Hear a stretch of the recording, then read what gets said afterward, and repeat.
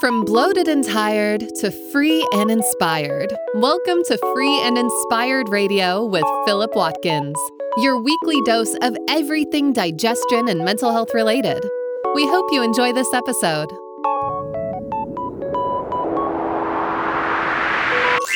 Here is your host, Philip Watkins. Yes. Hi there, welcome to another episode of Free and Inspired Radio. I'm your host and naturopathic practitioner, Philip Watkins, and I'm grateful to have you with us today.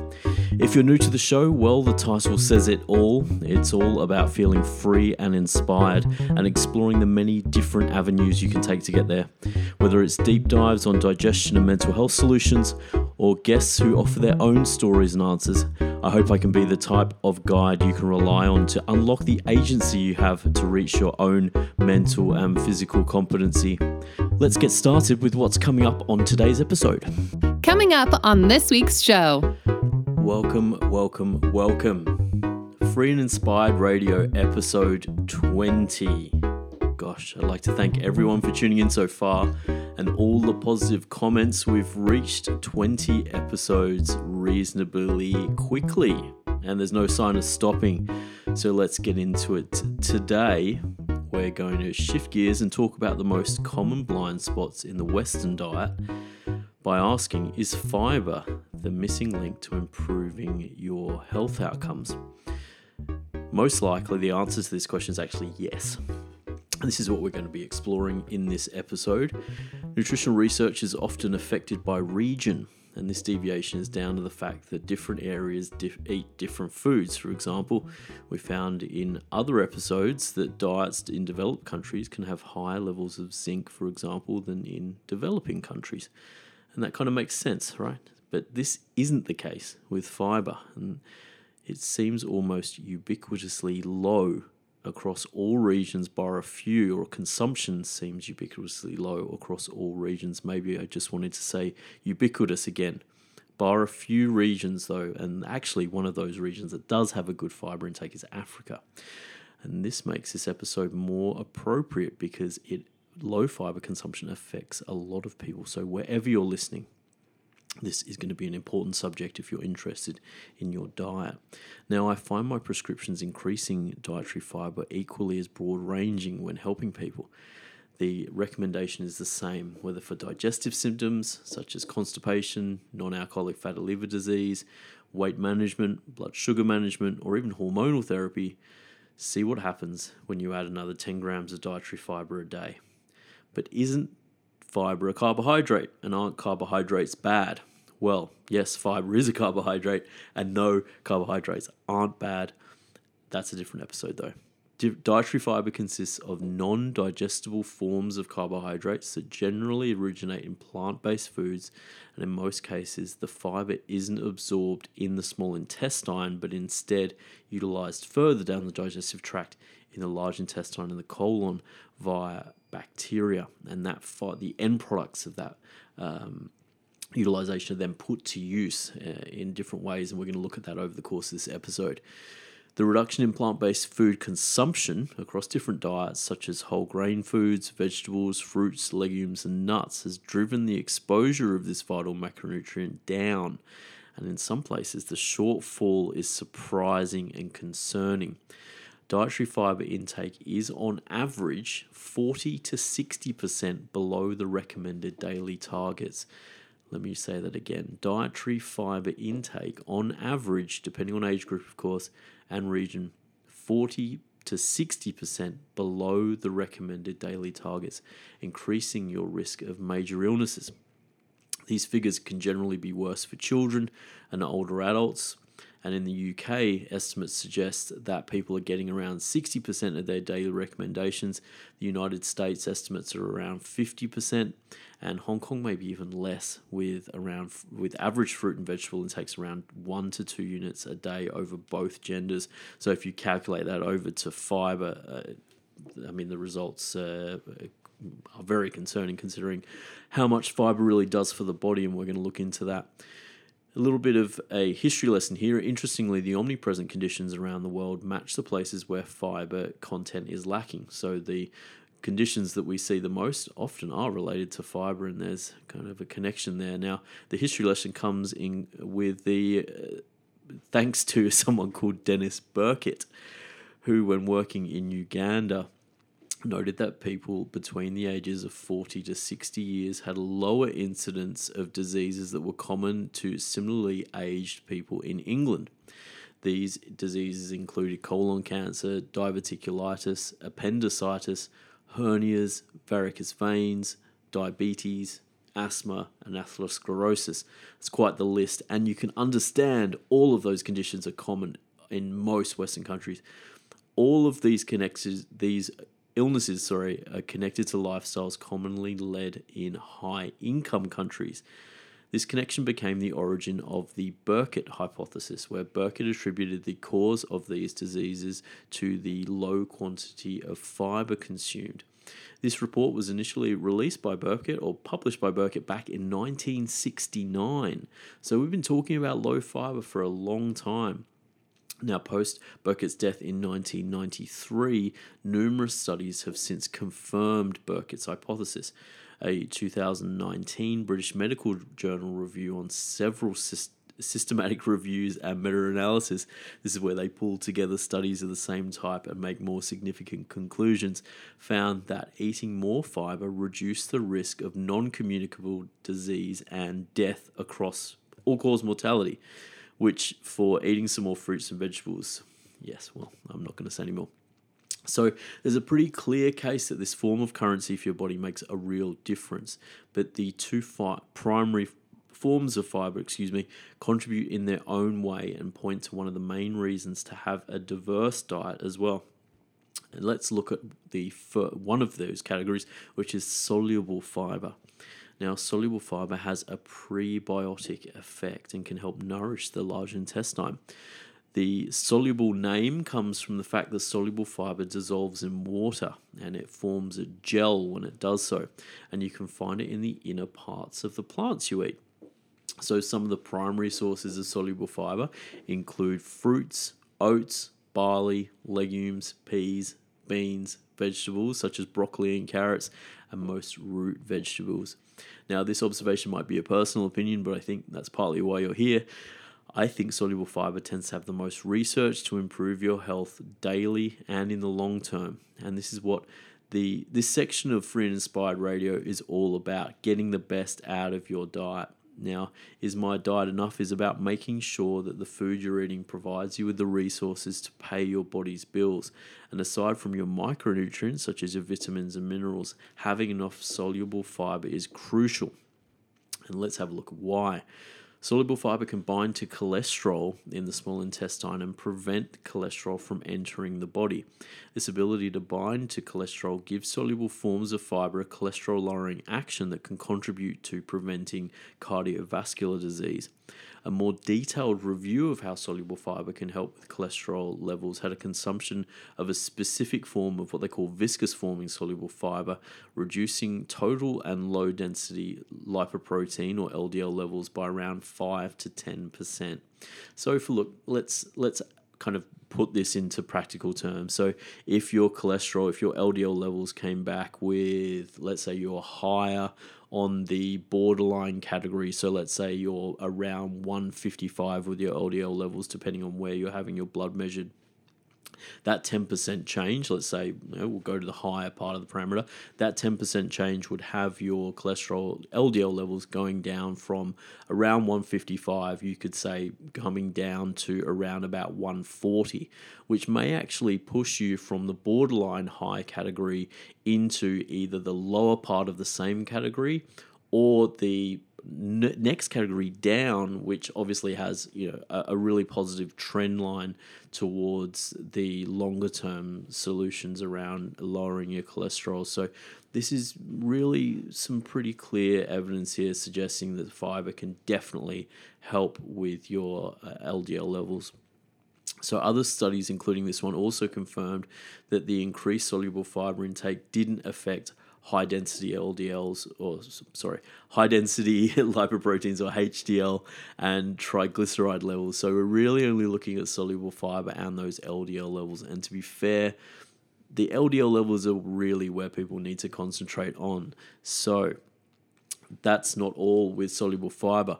On the metabolic front, soluble fiber affects how your carbohydrates are absorbed, positively affecting your insulin response.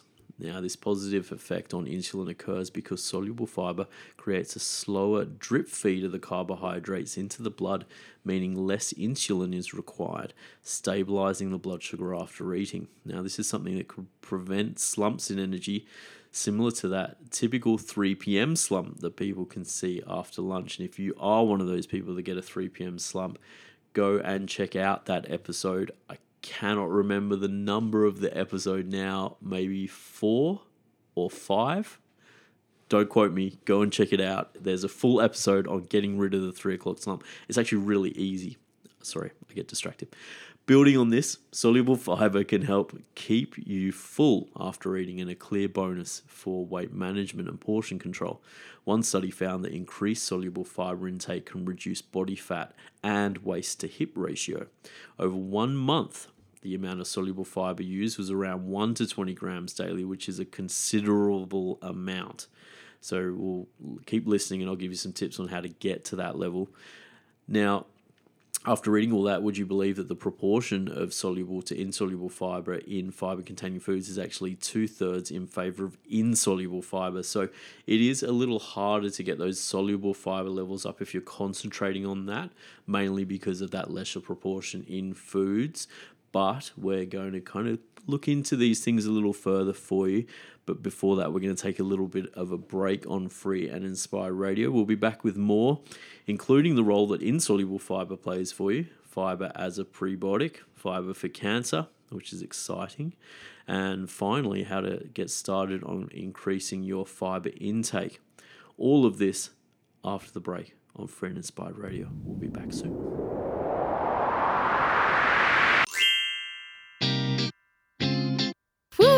Time to take a break. Are you enjoying this episode of Free and Inspired Radio? There's no better time to take back your personal health sovereignty. If you want to connect with more Free and Inspired episodes, simply subscribe to your favorite podcast platform or visit the website at www.philipwatkins.health for more information. Let's get back to the show.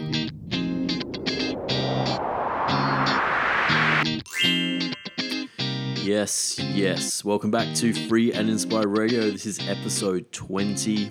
Thanks for sticking with us. In this episode, we're looking at fiber and getting a sense of how much benefit there can be to increasing your fiber intake if you're low from a dietary perspective. We've just looked at soluble fiber, so one form. Now it's time to take a look at the other type of fiber, which is the insoluble form. Insoluble fibers can help you maintain your metabolism and also promote a healthier bowel pattern. An easier way to think of sources of insoluble fiber is that it's basically just the outer skin of plants. So think skins of fruits from trees, such as apples, bananas, avocado, many vegetables such as zucchini, green beans, celery, whole grains, nuts and seeds. Insoluble fiber is best known for its ability to bulk the stool and speed up the transit time of food through the gut. These fibers can hold a large quantity of water and leading to a stool softening effect as well that can help people with constipation. Insoluble fiber also helps your metabolism along with soluble fiber, depending, it seems, on the amount of fat in your diet. So this assistance comes down to how insoluble fiber influences something called metabolizable energy. Metabolizable energy is the total energy minus the energy lost in the stool, urine, and gases. So I'll repeat that. Metabolizable energy is the total energy minus the energy lost in the stool, urine, and gases. So another more well-known way of understanding this is energy in and energy out. This is slightly different, of course, from calories in and calories out. Now, we're far enough into this research to know there are nuances to this for weight management, but it's clear there is a significant connection primarily to weight gain. So not weight loss, but people actually gain weight when there an imbalance is present with metabolizable energy.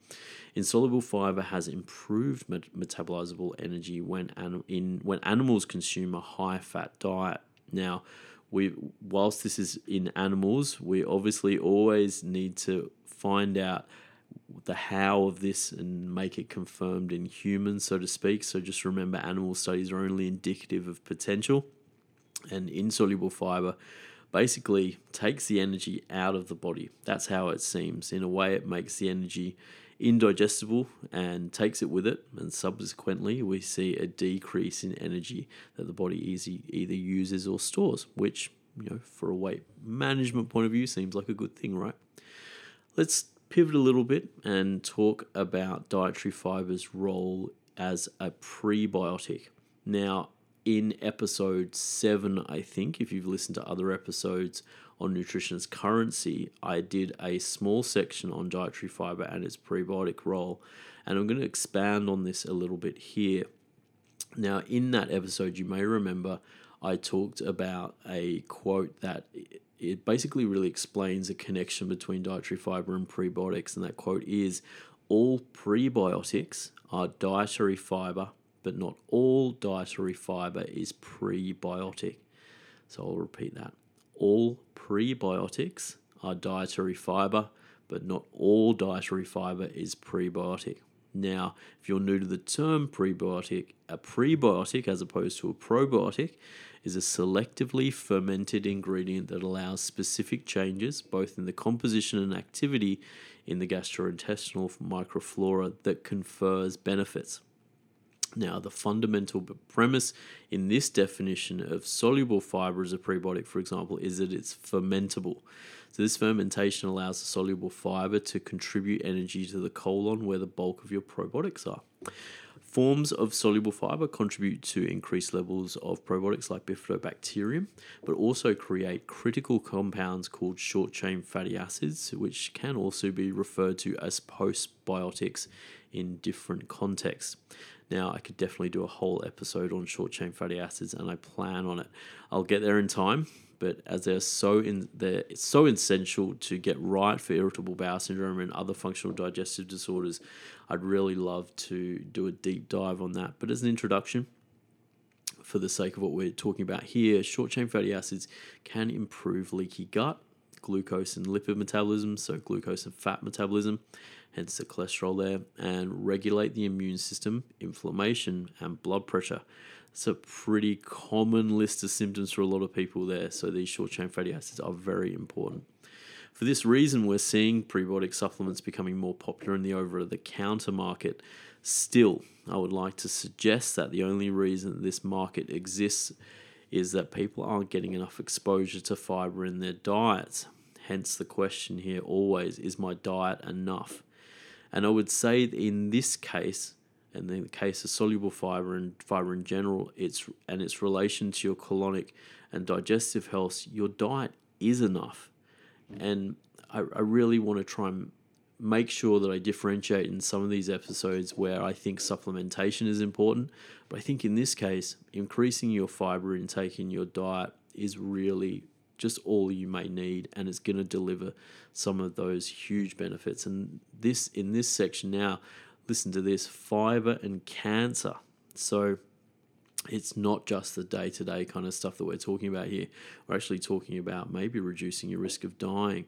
So before we talk about fiber and cancer, there's a big caveat here. The results of the study around this still don't seem to be consistent enough. And remember, there are multiple different forms of cancer, so we can't just say fiber and cancer. We have to generally get a little bit more specific in what we're talking about. I'm going to try and do that now.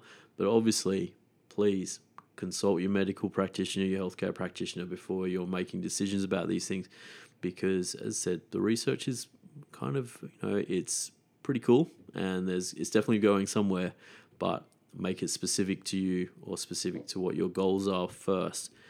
So there are indications that fiber is associated with a reduced risk of colorectal cancer, breast cancer, gastric, and endometrial cancer.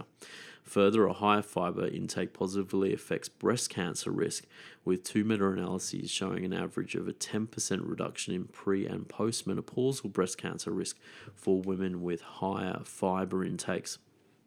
This study found that soluble fiber was more significantly associated with better outcomes. But let's be honest, eating more fruits and vegetables is a small price for these types of results. But what if, as a proportion of my patients offer to me, people find it difficult with work and life to prepare and eat that higher amount of dietary fiber? And this obstacle actually brings up an interesting conversation around the need to increase your fiber intake either via diet or supplementation, because let's be honest, there are a lot of supplements available. There are numerous benefits to using fiber supplements, mainly soluble fiber base, for many conditions. And once again, as I said, I'll be doing another episode on top of that around the compounds specifically that have the best ingredients, because there are really just so many to choose from. There is a trade-off between improving your diet and using a supplemental form, however. The first is the cost.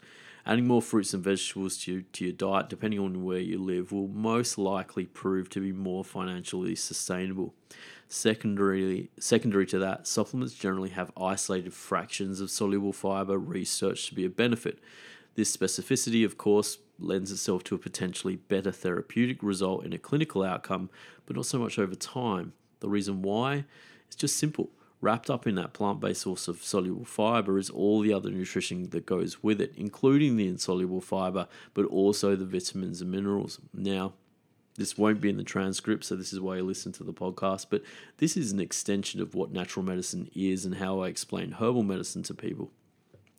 Herbs, medicinal herbs, for example, have hundreds of constituents within them, and maybe 2 or 3 of them will prove to be the most biologically active amongst, out of those hundreds. So a good example of that would be CBD and THC in cannabis, for example.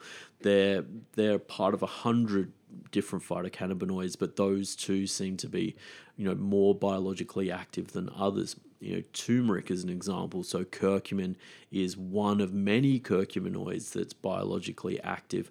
So there's an ongoing conversation as to whether or not taking an isolated form for your health is beneficial, as opposed to taking the whole plant or the whole fruit, the whole vegetable, as opposed to obviously isolating these ingredients. In the case of what we're talking about today, I would say that it's better to get the whole food, because the soluble fiber is great. What we're talking about is great, but then why not just get more for your more bang for your buck?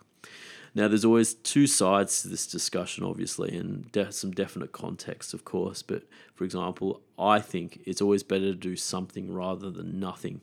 So if you find that cooking more, doing more fruits and vegetables is difficult, or you're one of those people with the bitter taste gene where you feel like coriander tastes like soap, yes, that's real. Start where you feel comfortable. That's really important.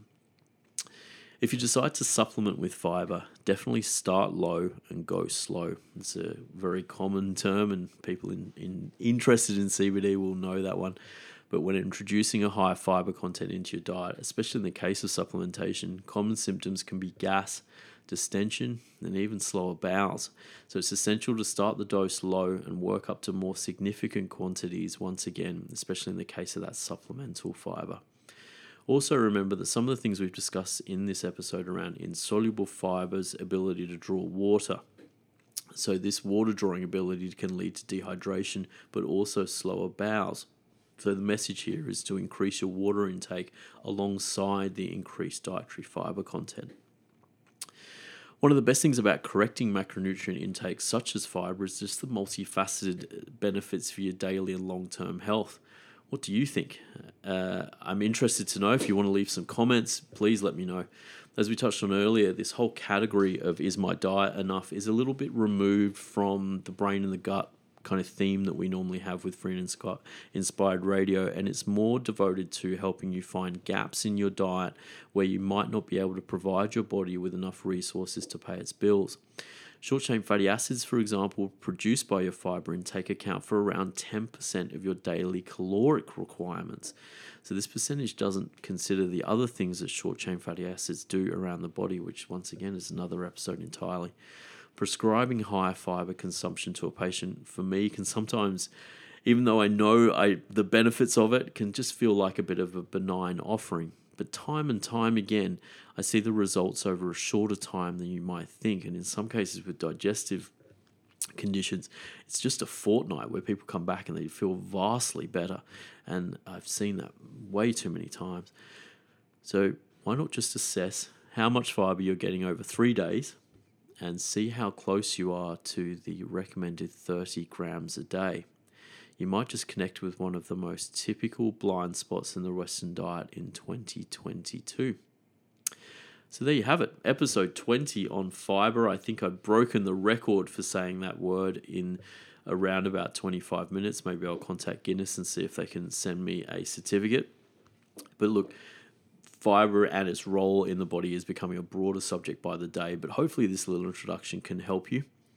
Before we finish this episode of Free and Inspired Radio, as always, if you would love to hear more from me and get the word on new articles, new podcasts, and more, jump over to the website philipwatkins.health. I am steadily uploading everything. We're doing our best at the moment, but if you'd like to join our community, you're also welcome to sign up to the newsletter on the homepage or any of the pages on there with the articles. And soon enough, I will be in a little more regular touch with you around some of the new material that's coming out on the website. So your reviews on Apple Podcasts and Spotify help me get the word on the street. And if you're listening to this on YouTube, throw the video a like and subscribe to see when each new podcast is uploaded. I'd like to send some big shouts to people. Some of the listeners of the show have gotten in contact this week. Again, this is what it's all about. The show is about helping you to find the freedom to feel inspired again. And I hope this episode gets you one step closer. Until next week, where we'll visit alcohol and everything you need to know about alcohol and your health. Take care of yourself and those around you. This is Philip Watkins signing off. Until next week, have a good one. Bye-bye.